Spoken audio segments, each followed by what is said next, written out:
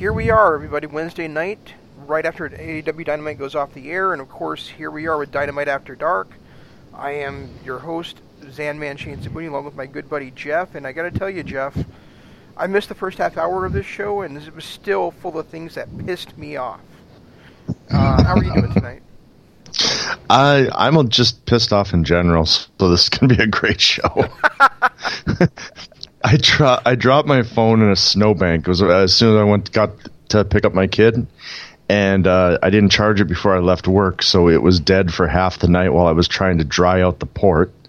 And then just all hell's broken loose since then. So, I was in a good mood, and then I got home from the birthday party I was at, and put on AEW, and the first thing I see is Mel attacking Riho, and Chris Statlander fighting her off, and then Chris Statlander getting attacked by the rest of the Nightmare Collective, and I'm like, really? They're having the women's title match with the best wrestler in the division finally wrestling for the championship, and this is the kind of filibuster. I'll be right back. And it was just completely ridiculous to me. I mean, here we are, Chris Statlander finally getting her shot at Riho, and like I said, this Mel chick gets involved, and then we have Awesome Kong get involved, and then Brandy runs down when she's doing commentary at ringside, and we get that chick named some other guy comes down, Luther, I think they said his name was. I guess he's a Japanese guy, or he's famous like for being a Japanese wrestler in some promotion. And he comes down, and he was the shaved like monster guy that she had that one day sitting in the back with Brandy, and he interferes in the match too. And once again, Riho holds on to the women's championship. So here she is, the littlest woman in the division. She keeps pulling out miraculous win after miraculous win.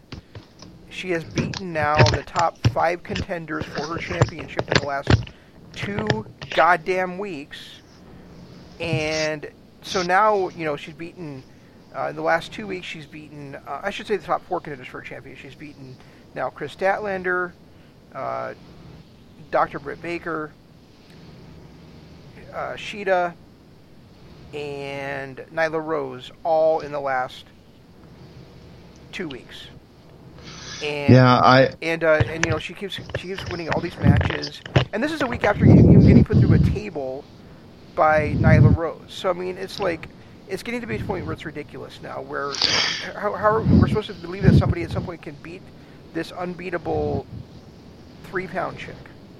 Well, I understand why she was made the first champion. She pretty much stole the show in, as far as the women's division goes, in 4 straight of their specials and pay-per-views. So I get why she was named the champion, but you're right. We're now 4 months in. She's still the champ. It's something that probably should have been lost a while ago. Granted, she hasn't really been up against anybody other than Shida that's been worthy. Now, Statlander is, I agree, the best wrestler in the company, and she proved it again tonight. And I'm kind of there with you. I think it's time for her to drop the belt. I really believe that. Yeah, and now she's beaten every single woman, and she's, like I said, she's beaten every top challenger in the division in both singles matches and multi-man matches. So now what? This Mel chick is going to be the one to beat her, or Brandy Rose is going to be the one to beat her. I mean, it's just ridiculous.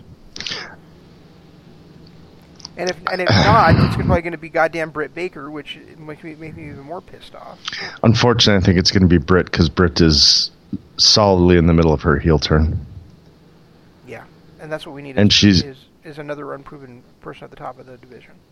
Right. And well, I mean, let's face it, there's not a whole lot of proven commodities in that division anyway. I mean, outside of Allie. You and I agreed last week when we talked about this that far and away, Hikaru Shida and Chris Statler are the best 2 women's wrestlers in the division, and it looks like they're not going to get a sniff at that title.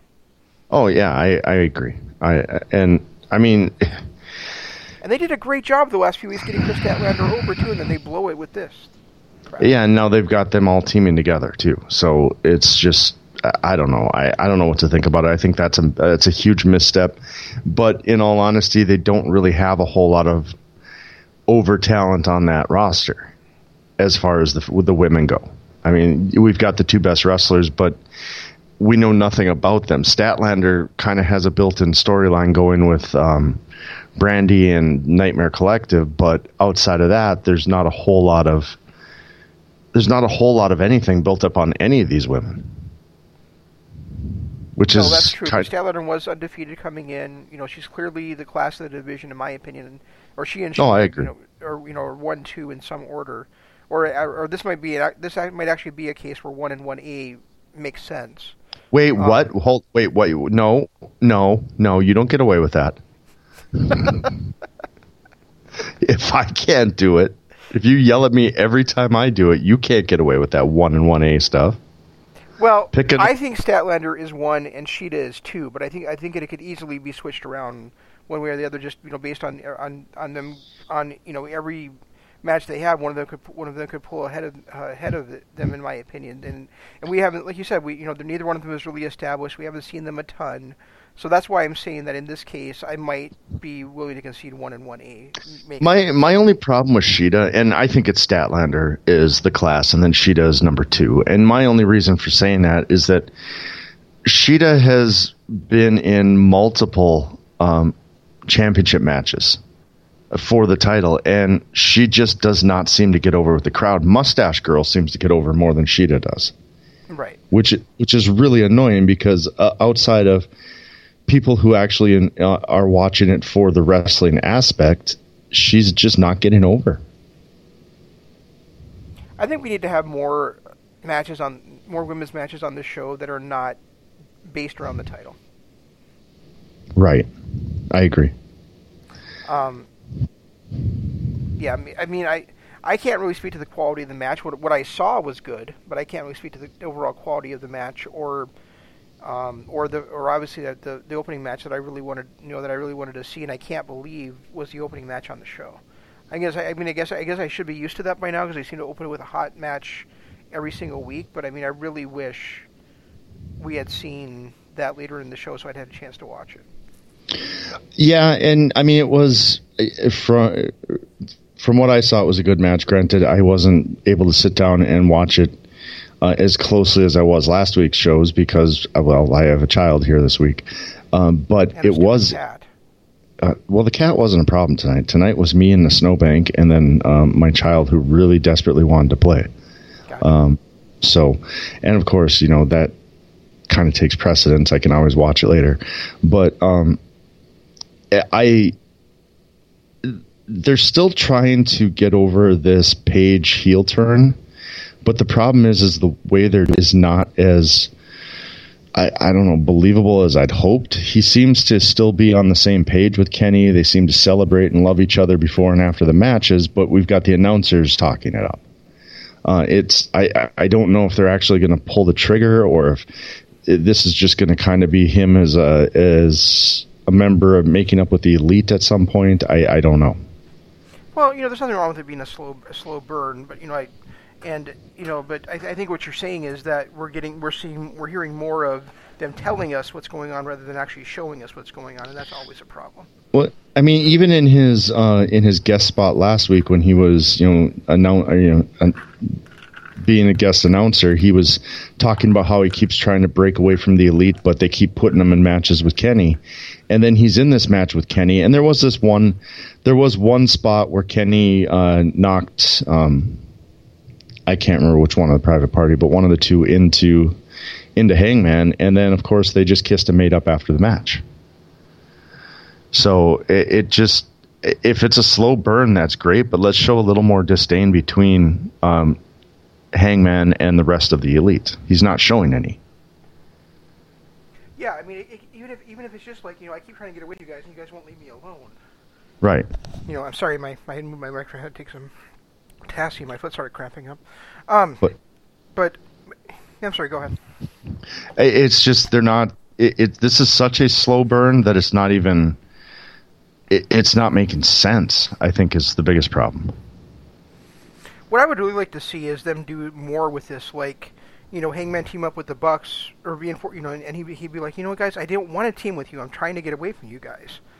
Right. And instead of just being Kenny all the time. And I know that they're probably doing Kenny because they're setting up for Kenny versus Hangman, but I think it would make a lot of sense if it was him just always like kind of being pulled into these matches and always resisting doing it, and then he finally snaps and it's like, you know what? I kept telling you guys I needed some time alone. I kept telling you guys I didn't want to be part of the Elite. You guys wouldn't leave me alone, so now I'm snapping on all your asses. Yeah, I mean, and that's about where it's at. But the reality is he's not doing anything on his own either. Cool. He hasn't had a chance to yet. It's just been tag match after tag match. The whole reason he wanted to leave the Elite is because he wasn't winning. Right. He wasn't getting over the way he thought he should, and he wasn't winning. But here he is in these tag matches every single week, winning. And the crowd is solidly behind him. They chant more about cowboy shit than they do about anything else. So it's whatever his reasoning for wanting to leave the Elite just doesn't hold any water, because his two reasons are not, they're just false. Yeah, it's not just cowboy shit, it's cowboy shit reasoning. Yeah, exactly. Exactly. So I mean there you go. Our first two matches of the night, and the first one is a heel turn angle that's just not making any sense because his whole reasons for turning heel aren't there, and the best wrestler in the division getting punked out of a world title win by Nightmare Collective interfering in something that really didn't make much sense either.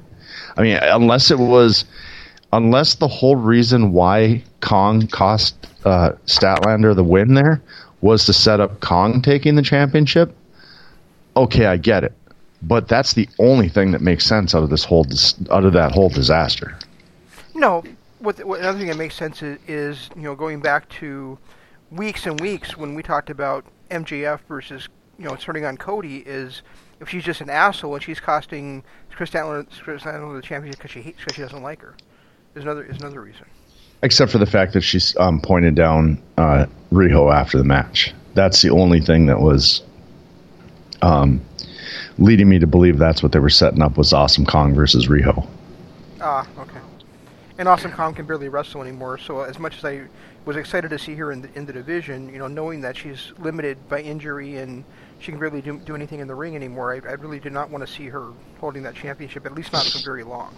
No, and we kind of said the same thing about Riho when she won it. It was the right decision at the time to put it on her, but it had to be a short title reign. Yeah. And now we're pushing almost 5 months now. Yeah, now we're at a quarter of it, or a third of a year, and it's been way too long. Before we stray too far from a segue I wanted to make, I also wanted to say that we talked about how they're telling more than showing about what's going on with Hangman Page. Right. And they did exactly the same thing with the Diamond Dallas Page segment later on, where they get in the ring, as they get in the ring, one of the announcers, I think it was Excalibur, says, "Blade and the Butcher, two of the toughest guys to form a tag team we've seen in a long time." And then got punked by the 63-year-old. 10 seconds later, they both get punked with diamond cutters in the middle of the ring by a 50-some-year-old guy. 60-some-year-old guy. He's 60. He's 63. I mean, what the fuck was that shit? I said that. So tough that a 63-year-old guy who hasn't wrestled in 20 years can kick their asses in the span of seconds. Well, and I said that about Wardlow when he got diamond cuttered by Page after the Battle Bowl, or after that battle ring was won. I know, but to me this is almost twice as bad because Wardlow's bigger than these guys, but this is two guys getting taken out that quickly. Well, and I'm starting to wonder if Wardlow's injured because he's avoiding any kind of contact or anything. He was starting to get, as soon as he had a chance to hit Page, he kind of backed up, and then MJF got in between them, and then of course everything happened with No, I'm thinking about a different segment, but then Dustin comes out, CT comes out, and they just Wardlow, who's the biggest guy in the ring, and who's supposed to be ridiculously scary, just kind of climbs out and walks away. Yeah, even Hagar, they didn't hold back that much. So I'm starting to wonder if he might be injured and was just introduced a little too early. Well, if he's just gonna be a bodyguard figure for a while, then he was introduced too early. I mean, it's kind of like Diesel was originally with Shawn Michaels. You know, he didn't really get physically involved for quite a while. But I mean, and so if it's trying to kind of go that same route, I totally understand it. Where, so you know, sometimes it's like, in a sense, it's almost like when you're watching a horror movie. You know, the best horror movies, they don't show the monster in full until like near the very end of the movie. So, right. So we're seeing this world, we're seeing he's big and huge, but we really don't have any idea what his capabilities are until he finally strikes. Well, but the thing is he's got nothing. He doesn't even, like, this whole thing with DDP. DDP just falls over. He goes, "Oh, Wardlow," and fell over. He hasn't had a stare down with anybody. He hasn't had anything that makes him look intimidating. It's just that one punch to the face of Hangman Page. That's it. Yeah, that's literally the only thing he's done. So it's kind of it's starting to make me wonder where this end game is going, and if it's because he's injured. But again, like you had mentioned it, I mean, this is 3 guys that are being pushed as big badasses who have been punked by DDP, a 63-year-old guy. It's not looking very well. I was going to bring that up too. I'm glad you did. I was going to say, what is it about DDP's contract that makes him untouchable? And then you know, he made that announcement like earlier before, you know, right before that happened, where he said that first of all, I love that when he was talking to MJF was just on his phone, because that's exactly the same thing I was doing when DDP was talking. When he was texting. Yeah, I thought that was brilliant. But then, you know, DDP says, everybody's been asking me, when are you going to get in the ring for one more match? And I'm like, nobody in their right mind is asking you that, Paige. And nobody wants to see it. You come in, you do your diamond cutter spot, and leave. Yeah. At this point, and it's not. I mean, it's not because I have a legend spot. I do have a legend spot for DDP, but absolutely, let's face it. He's 63 years old. The last thing I want to see him do is get in the ring and be a 63-year-old wrestler. I don't want him looking like the Midnight or Rock and Roll Express does. No, I do not want him to. And he's been retired for so many years. I mean, I love the fact that he's there. I love that he's a mentor to Cody and part of the Nightmare family. But I don't need him to be an active professional wrestler. And I don't care if it's a one-off, if it's a every quarter thing. I don't want him in there. There's no reason for it. Well, luckily you just know that the way this match is set up, he's going to be the guy that gets the diamond cutter and gets that feel good win for you know, idiots when he in that 6-man tag next week. I mean, Dustin's not that far behind him age-wise. I think he's in his mid-50s, isn't he? But Dustin can still go, and he's been able to go for years. And he's also been an active wrestler. It's not like he walked away and was in retirement and then just came back for a one-off and stayed. He has been an active wrestler for quite a while. Right. You know, and he's still in shape. He can still perform, and he's been able to change his gimmick, whatever he does, a lot like Jericho does, to adapt to today's style of wrestling. Where I don't see Diamond Dallas Page was never that great technician, or never that really great storyteller. He had an insane connection to the crowd, and he was able to hit high spots and tell a decent enough story in the ring to carry the match. But he was never that Dustin Rhodes, Chris Jericho type of storyteller. So plus, let's face it. You know, we talked the other day on Kingdom of Honor about guys that started late in their careers and got over late in their careers. You know, DDP was like 35 when he first broke into the wrestling business. Well, he was 28, but they typecast him as a manager. He didn't actually get in the ring until he was 35. That's what I mean. When he actually became a wrestler, he was like 35 years old. Yeah, and then it still took him, it took him till his former talent came back, and he turned on them to really get over with the crowd. And once he turned on NWO, there was no stopping him. And he had, a good 2 to 3 years there where he was probably the most popular guy in the business next to Stone Cold. Right. Whereas that's where the difference is between him and Dustin Rhodes. Though, like, Dustin's been wrestling since he was like 18 years old. And he's been in incredible shape most of that time, and he's got the experience of how to do it, and he's gotten better over time. I mean, DDP. I mean, Dustin Rhodes is better today than he was in '95. Well, yeah.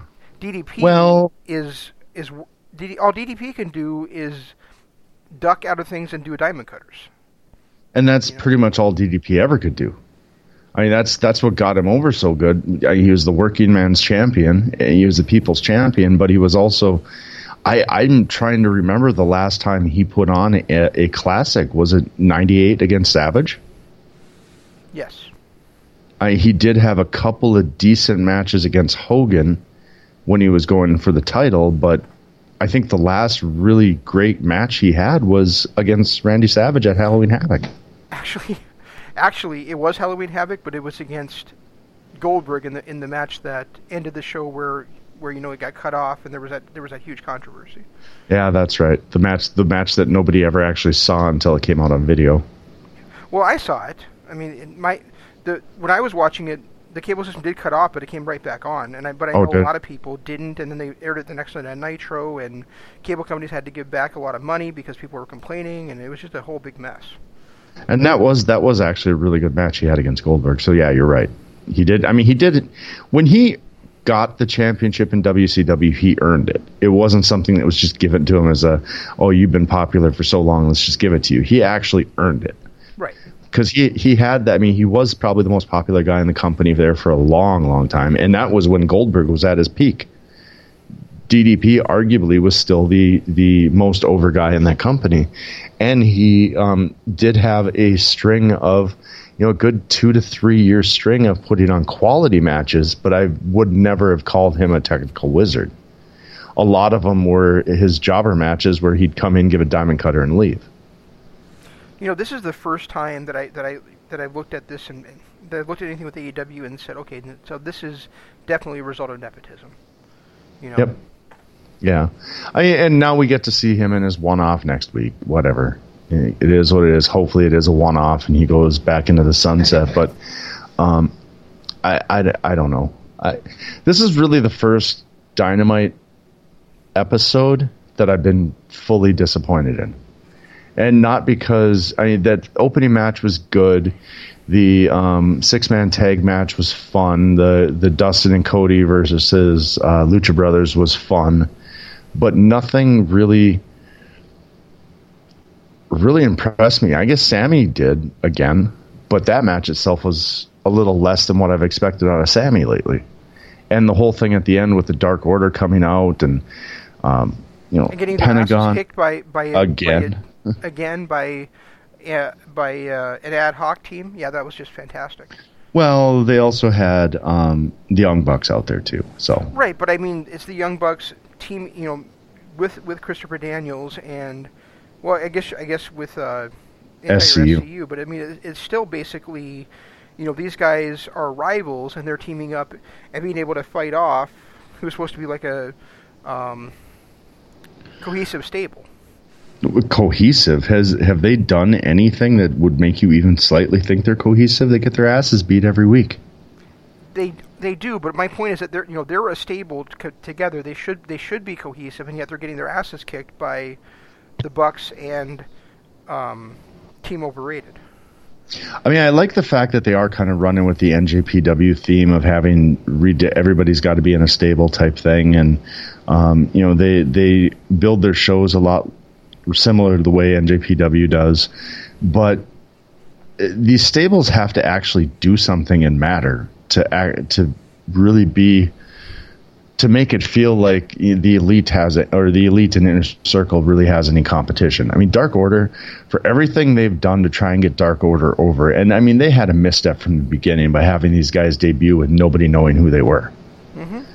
And then they fought up from that. They got into this tournament. They actually put on decent performance in the tournament, but then got punked out by Best Friends, and really never amounted to anything after that. No, and then they looked like they were building them back up, but now they're getting their asses kicked every week again. Yeah, I mean, right now the only thing that they're using to build them up are these little sideshow gimmicks and commercials, infomercials or whatever, but it's not paying off because as soon as they get in the ring, they get their asses kicked. No, and it might take somebody big to actually accept that offer of the mask for that to happen, and Daniels doing it would have been cool.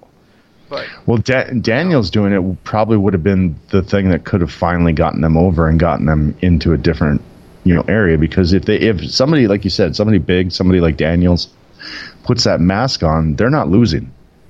You're not going to put the mask on Christopher Daniels and turn him against his brothers after this many years, and especially Frankie Kazarian, without having that stable go on a run. Right. And about Christopher Daniels, during his match with Sammy, JR said Christopher Daniels has been an overachiever throughout his entire career. Has he watched the same Christopher Daniels career that I watched? Because what I saw Christopher Daniels do is be an incredibly talented performer who for years and years and goddamn years was used to put everybody else over. And then it wasn't until he is like 25 years in the business he finally got his chance to run on top of a promotion. So I have no idea what the hell JR was talking about. Well, I keep in mind JR also did call it AEWE too, so I'm not putting much faith. You didn't hear him call it AEWE? I did not. Yeah, he did. That was when Excalibur goes, yes, everybody's in awe. To cover up for it, but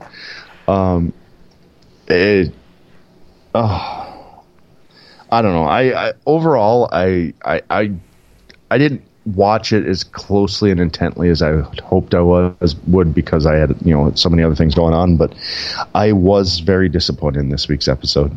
Very, very disappointed. Yeah, and a couple more things that I just want to touch on that disappointed me because I started the show by saying it was full of things that pissed me off.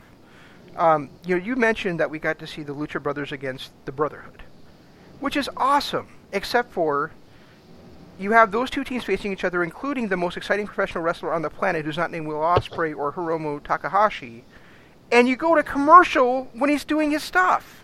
Yep. And then you come back, and they're in control, but you really couldn't see much on the little tiny screen as far as what Ray was actually doing. And you didn't get the feel from the crowd. You didn't get the excitement from the announcers because it was all being overrun by the commercial. Right. I mean, this should have been a match that you saved for one of your big events, or at least you open the show with it so that you're not going to commercial during it. But right. But instead, you go to commercial during that match, and as disappointed as I was with the show already, seeing that just kind of made me go, kind of throw my hands up in the air, like, okay, you know what, I'm kind of done with this week now. Well, and then MJF, them joining his interview already in progress. His promo was literally already in progress when they joined it. That's the other thing. I was going to mention that too. The second week in a row, we see MJF out there jawing with the crowd, getting them all riled up, but we don't get to hear a single second of it. You've got the best talker in your company, and I don't think it's arguably. Jericho is a great talker, but I think right now MJF is probably the best in the company. Yeah. And we get his promos constantly joined in progress, so we don't get to hear him do what makes him the best talker in the company, and that's his crowd work. Right. I mean, we had to see him out there doing it, but do we get to hear it? No. Nope. And literally, that's what makes MJF so great on the mic is his crowd work. Yep. That's the one thing he's always excelled at. So I don't know.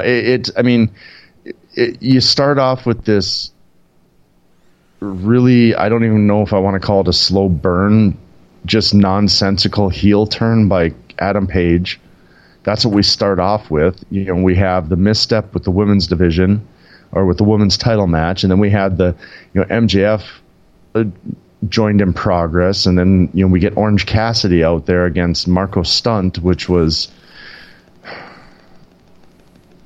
I guess, the Orange Cassidy stuff is fun for a while, but he was in the ring way too much for it to continue to be fun. The other thing that we skipped over a little bit, just talking about we talking about that tag match that they went to commercial during, that kind of pissed us both off, is we also had the 50-some-year-old Cody or Dustin Rhodes pin Rey Fenix in that one. Yeah, that was a little bit much too. And to me, that match should have either opened the show or been the main event. I really don't. I enjoyed the Moxley Jericho segment for what it was, but I thought it went on too long. First of all, and it wouldn't have had to if they hadn't decided to have that be the main event of the show. It probably could have been like 3 or 4 minutes shorter than it actually was, because it did start to drag a little bit with him doing the stuff in the ring. But secondly, I really don't like when shows end in that kind of a segment. It felt very WWE to me, honestly. I've never been a fan of the whole promo to end a show either, and I get it. This was a big, but very few people actually thought Moxley was going to join them. Nobody did. So, Wait, and then kidding. What? That's what he said. Just kidding. Oh yeah, and then that. You're right. That segment with them just shaking bottles and shaking hands and all this stuff just went on way, way too long. That was a good 12-minute segment that should have been about a 3-minute segment. Yeah, I mean, 8 at the most, but yeah, I mean, it should have taken place, probably between taken place between that 6-man tag and then having the main event be the Lucha Brothers against the Brotherhood. Can't hear you. He's over here. But instead, we get to end it with Moxley posing in the crowd and all that kind of stuff that doesn't need to end a show. I will say that the one bright spot that I thought was during that the first commercial break after the opening match, watching Paige celebrate in the crowd, walking around grabbing people's drinks and taking a swig of it, and I thought that was kind of a fun little touch. Well, I didn't see that, so but yeah, I mean, that was cool from what you're saying, from what you're describing it though. Because especially after last week, it kind of goes along with the theme of last week when he took that whiskey out of the private party bar. Yeah, what happened is he after the match, him and Kenny made up and did their little, I love you too, all that stuff, and then they cut to a scene where Pac has whatever his finisher is, his submission finisher on Michael Nakazawa, and then couldn't happen to a nicer guy. Right, exactly. And then you cut back to the ring, and Page is just screaming at Kenny to go save your friend, and then he climbs out and casually walks into the crowd and starts drinking beers with everyone in the crowd. It was kind of fun. It was fun to see. But there too, that completely takes away from his supposed heel turn. If he's gonna turn heel on Kenny Omega at some point in the Elite, don't have him out there celebrating with the crowd, because now he's becoming more and more of a sympathetic character. Except for what have you and I said over and over in the last couple of years when we've been doing these shows? We don't really want heels and faces. We just want people to be people. Exactly. Unfortunately, nobody's successfully been able to do that since CM Punk. Really? Naito? Not in American television. Okay. In America. Not in America. In Japan, pretty much everybody's like that. I mean, you saw that in the Okada Naito match. Okada played the heel perfectly, and he's one of the times that Sammy's pulled it off. But I guess it depends on what you mean by America, and how mainstream you consider, like Impact or Ring of Honor, because I think those places have pulled it off too.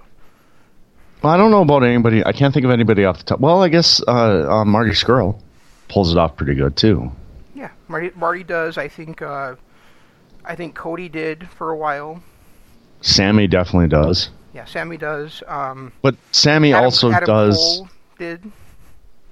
Yeah, Adam Cole kind of still does. In fact, all of Undisputed Era does. Yeah.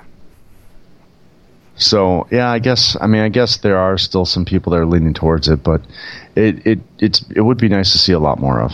I'd rather see people just be people and not have people being assholes just to be assholes. You know, the other person that I would mention, and you know, we could talk about this another time also, but is Matt Riddle a babyface? I don't know what the hell Matt Riddle is. I think he's just a guy. Yeah, I think I feel too. I feel like he does what he feels is right, but not necessarily plays to the crowd. You know, he'll take a vicious tactic if it's gonna win him the match. Well, yeah. I mean, what he does is he plays to the crowd during his intro. You know, and then as soon as those slippers get kicked off, flip flops or whatever, then all of a sudden he's a completely different. He's the MMA badass. Yeah, he's Mr. Intensity for sure. Right. Which is what got him over, you know, his match against Drew Gulak, the one that I saw that I was like, okay, this guy's something special. You need to keep an eye on him. And then you started watching him more, and we both realized just how great he is. But yeah, I think he's another one too. That once those flip flops come off, he's no longer the playing to the crowd guy. Yeah, and other guys in NXT that I think are fit that mold to one extent or another would be Velveteen Dream, and then also definitely Tommaso Ciampa. Oh, Ciampa now. Yeah, Ciampa was a dirtbag heel there for a long time, but after he came back and he kept his heel persona, and he's but the crowd kind of just be right. And it was the same thing with AJ Styles. I mean, you and I talked about this on one of the older shows we did, but how when he came back, or after Shane screwed him out of the title, you know, he got screwed out of it by having Cena win it, and then he never got his one-on-one match against Cena, and then Bray Wyatt wins it at the Elimination Chamber, and then he gets the title match because Randy Orton gives it up, so he wins a tournament and gets the title match, and then Randy Orton comes back and he just gets it back again, and then he went on a run for a good 6 to 8 months where he kept his heel gimmick, but the fans were cheering him. Yeah. So he really became that sympathetic heel character, kind of like what Ciampa is right now, where he's a badass. He's going to do whatever the hell he wants to do, but the fans are still going to cheer him. Yeah, and I think that's where, you know, I think that's where Hangman Page could be with AEW, and honestly, I think that's where Pac is with AEW right now too. And yeah, I feel Lucha Brothers. I still feel bad that I excluded Pac from my Wrestlers of the Year talk. I do. You know, he's so talented. You know, I listened to the Super J cast yesterday, and I was listening to their year-end awards. And do you know that my guy Sonata, your guy Sonata, our guy Sonata was not in the top 5 for either Most Improved, Wrestler of the Year, or Overlooked Wrestler of the Year? I think that it doesn't surprise me about Wrestler of the Year because there's so many guys that, as much as we love this guy, there's so many people that had better years than him and put on better matches. But there's no way that he shouldn't have been in the Most Improved or the Most Overlooked. Yeah, definitely. I was shocked. I would put him maybe as the Most Improved Wrestler of the Year. Maybe when you look at, I mean, he did have some momentum though last year, where you could look at a guy like El Phantasmo, who really at the beginning of the year was nothing. And then he had that ridiculous ladder match against David Starr, joined the Bullet Club, and went on a run. So I would argue that maybe El Phantasmo might have been the Most Improved of the year. Darby Allin is certainly looking that way for next year. Well, this was for NJPW exclusively. So to me, El Phantasmo should have been like in a Rookie of the Year type thing, because he had never wrestled in NJPW before, like, what, March of last year? Oh, this was NJPW only? Yeah. And he wasn't in those? Yeah. Okay, now I'm never going to listen to that show ever, because I can't agree with them. Sorry, guys, I can't agree with anybody that would exclude. I was thinking this was like, all promotions lumped together, and WWE and AEW and everybody's kind of lumped in with it. Right. knowing that it was NJPW only, I can't get behind anybody that says that he wasn't deserving of at least those two, most improved and most overlooked, and definitely a top 10 spot in the Wrestlers of the Year. Yeah, and this was like, this wasn't just them though. This was like their, over 400 listeners voting for them in their whole. God, that's embarrassing. But I will tell you this also, because this will make you feel better. Jay White was number 2 in Wrestler of the Year voting. Yeah, probably right behind Okada. Was it? Let me think. It was. No, Okada was number 3, I think. No. Who was number 1 then? I'm trying to remember who number 1 was. It was obviously it was Ospreay. Well, yeah, because I was just a top 4 there would be Ospreay number 1. I would say White number 2, Okada number 3, and Naito number 4. No, it wasn't though. Okada was lower down. I think Okada was lower down. I think he was like 4th. And then maybe Kota at number 5. So I can see why Sonata didn't make it into that group. Yeah, Tanahashi, Naito didn't get very many votes, but they were like in the top 7.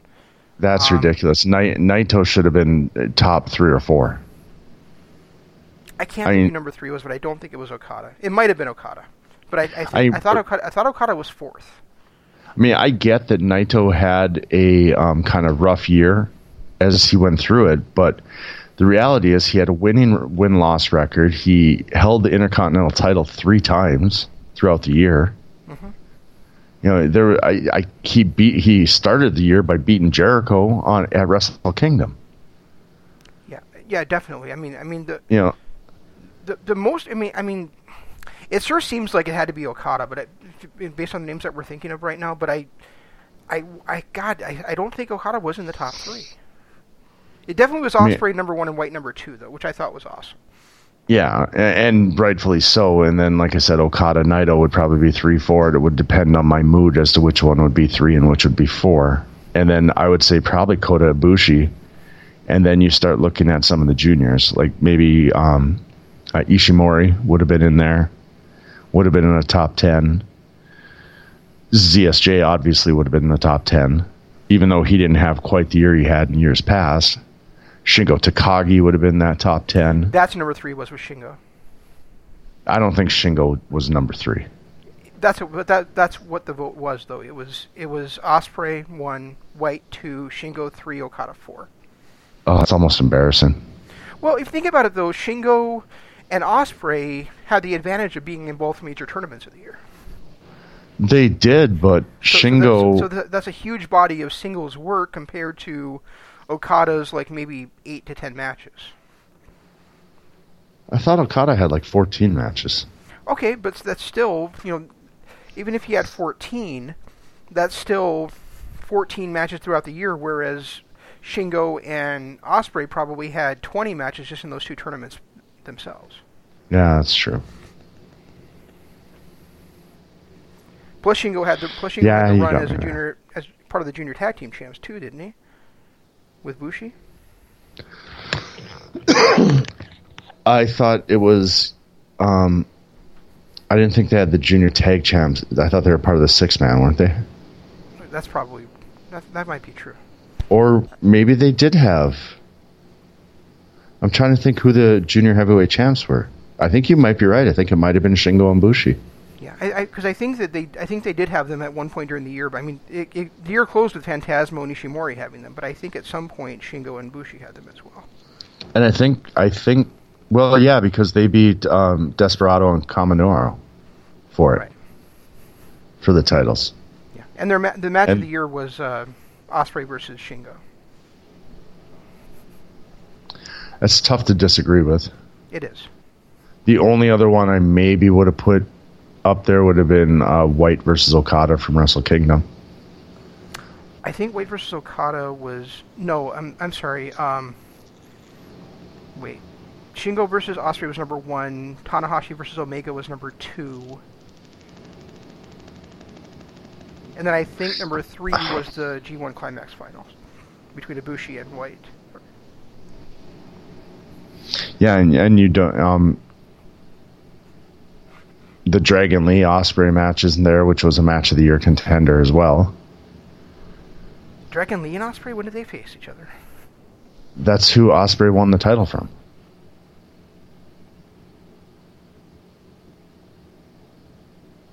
He beat Shingo to win the Super Juniors, and then he did Dragon Lee at Dominion. That's right. Yeah, that was a fantastic match. Yeah. And that's not even counting some of the tag matches that were out there. I still think the Birds of Prey versus Bullet Club match was one of the best matches of the year in NJPW too.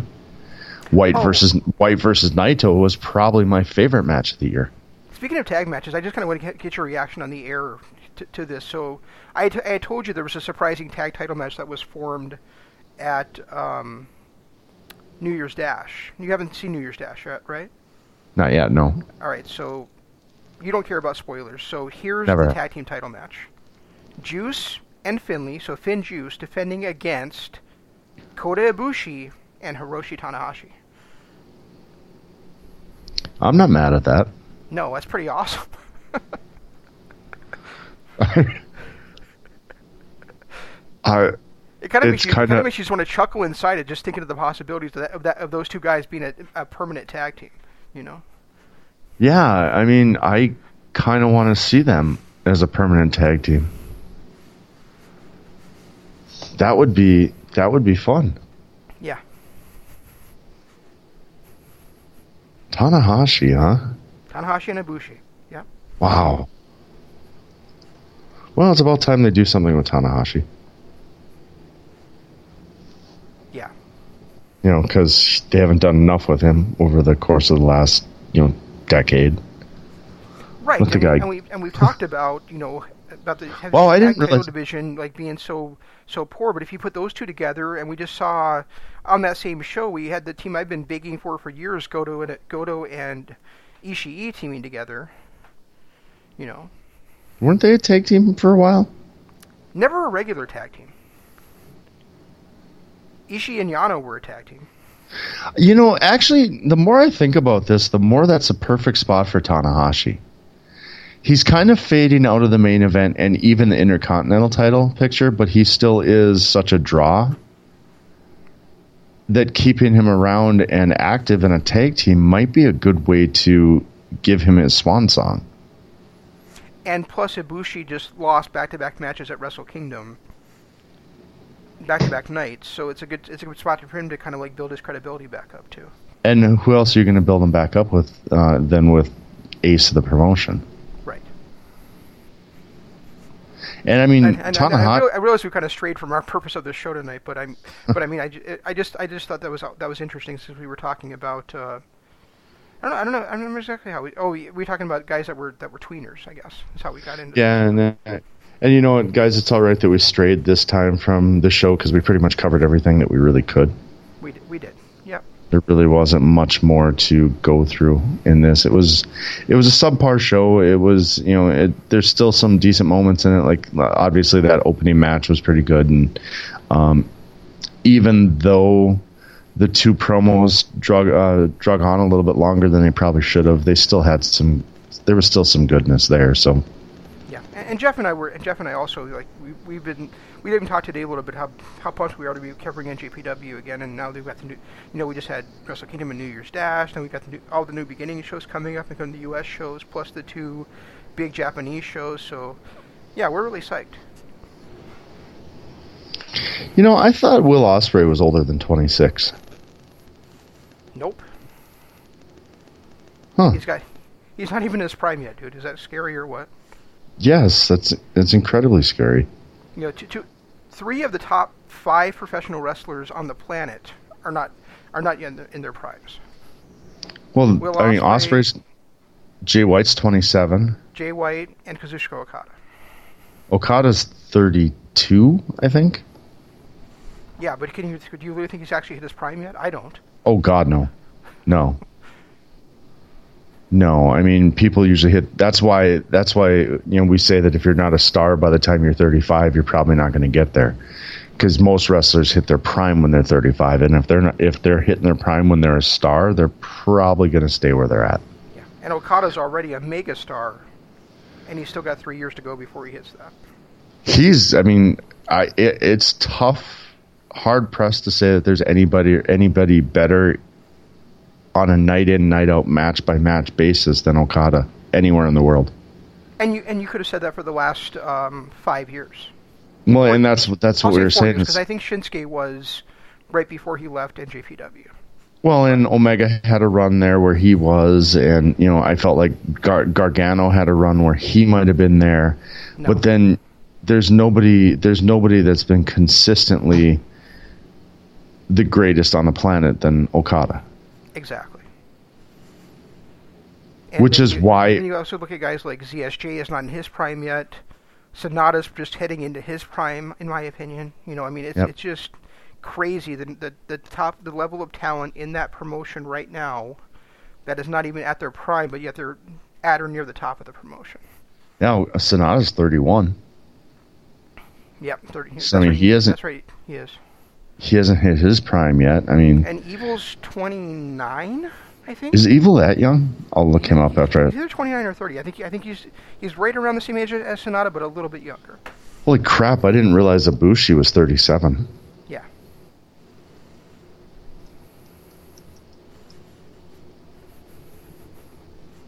It's a little older than I thought he'd be. Evil is 32.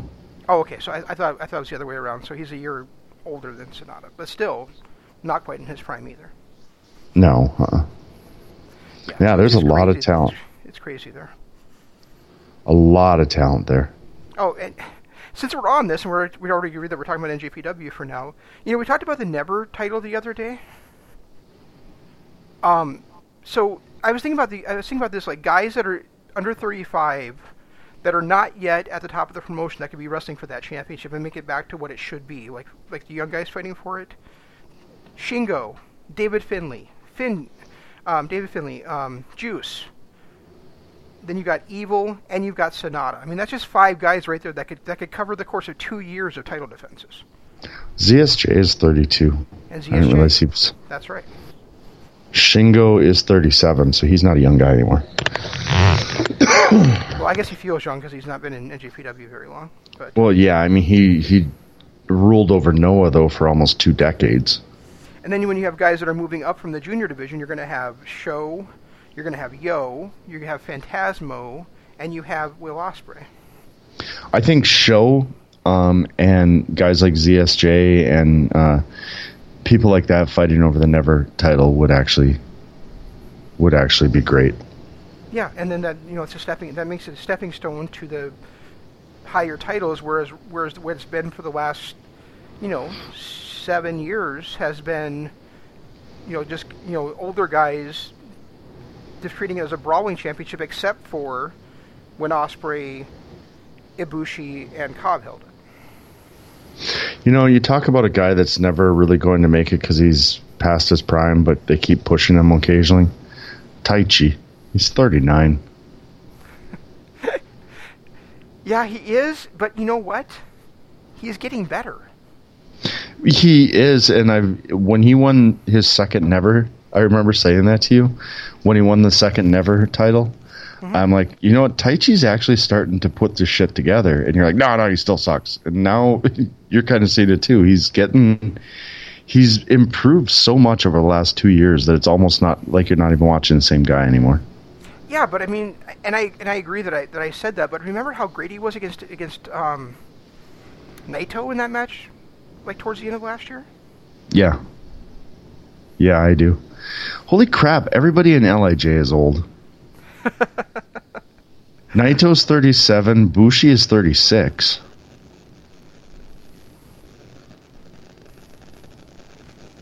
What's Hiromu, 24? I'm looking him up now. This is what happens when we start talking wrestling, guys. It goes everywhere. He's 30. Jesus, he's 30. I didn't know that. There's nobody in LIJ that's under 30 years old. But if you reset the Never title to what it's supposed to be, which is like the younger guys fighting for it, let's say guys under 35, then you come back and next year I would say next year when Shota Umino comes back, it's a perfect spot for him to come in there and take the organization by storm by winning that championship from somebody important like ZSJ or Osprey or somebody like that. You know what I mean? Did you hear he cut his hair? He got his head shaved. Shota? Yeah, he lost a match in CMLL and they shaved his head. Shota Umino. Yep. No, that was the other guy. That was Kawato. I thought it was Umino. No, that was Kawato. Umino's wrestling for Rev Pro, not for CMLL. Oh, okay. Whoever the guy was that went to CMLL got his head shaved. Okay, all right. Yeah, and I was on the same call when Imp told us both that. Oh, my last few days runs. Well, every day runs together. I guess it wasn't just the last few days. All right. Well, I got nothing left on what we were supposed to be talking about. So. No, as far as this episode's Dynamite goes, I hope next week's is good. Well, next week we kick off the Bash at the Beach. So. We get to run next up. Week we get to bitch about WWE's Page being in the ring. Hopefully, it's not for very long and it's really quick. And hopefully he hits his cutter, but somebody kicks him in the face and he rolls out, and somebody else comes in and gets the pin. Good call. Anyway, that's all we've got for tonight. Make sure you stay tuned to all the other LOP radio shows. Oh, Jeff, tell everybody where they can listen to us at. And we got our tonight. Well, our Patreon, patreon.com/Kingdom of Honor. We do a lot of exclusive stuff, and we're actually going to do a show after we're done with this. Our next in line of Jessica Jones will be talking about episode 9, and that will be up on our Patreon page as well as this show and many others, because our entire archive is up there, and we do a bunch of exclusive shows just for Patreon and Patreon subscribers. So if you feel like you want to maybe donate a little bit to our cause here and get some exclusive programming, head over to patreon.com/Kingdom of Honor. You can get all of it there. Twitter, you can find me at Regi Co-op. You can find him at ZanmanLOP. Use hashtag KOH, hashtag DAD. Everything I put up there is tagged with that, so it's easier to find us. And you can follow us for all kinds of wrestling goodness. And then, of course, YouTube, something that we're trying to get our YouTube channel up and going. It's youtube.com/Kingdom of Honor. And starting this weekend, we recorded our review on the Star Wars movie, the latest Star Wars movie, The Rise of Skywalker. And that is going to be an exclusive to YouTube show. So I'll let you guys know when that one's up and running, and you can head over to YouTube, hit the subscribe button, hit the like button, get us to enough views that we can actually start doing things on a more frequent basis over there. So. And as a programming note, next week I'm going to be out of town, and it sounds like I'm going to have a dinner during the same time that we normally would do our show. So probably next week on no Kingdom of Honor, unless we do it like later in the day or the next night or something. So we'll keep it. Jeff will keep you posted on Twitter, because I don't do that social media stuff very often. But my guess is that we probably won't be a show next week. We'll probably just take a break for a week. But then we come back strong, talking about New Year's Dash, talking about possibly even Hard to Kill. What are you gonna say, Jeff? Are we doing a Dynamite After Dark next week, or are you gonna be busy then too? Dynamite After Dark should be good to go, but I know okay. Monday night I have a meeting scheduled with the vice president of our division. So. Oh yeah, so that's not going to be a good thing. I wonder how old the cat is. If Takahashi's 30, I wonder how old the cat is. You just got it a few months ago. No. Daryl? Gary. Yeah. No idea. That's a weird thing to say. Well, I mean, I missed the cat. I was so disappointed the cat didn't come out with him on last Saturday and Friday. Wow, you're becoming the crazy cat man. Right after you broke up with the crazy cat lady, it's kind of crazy.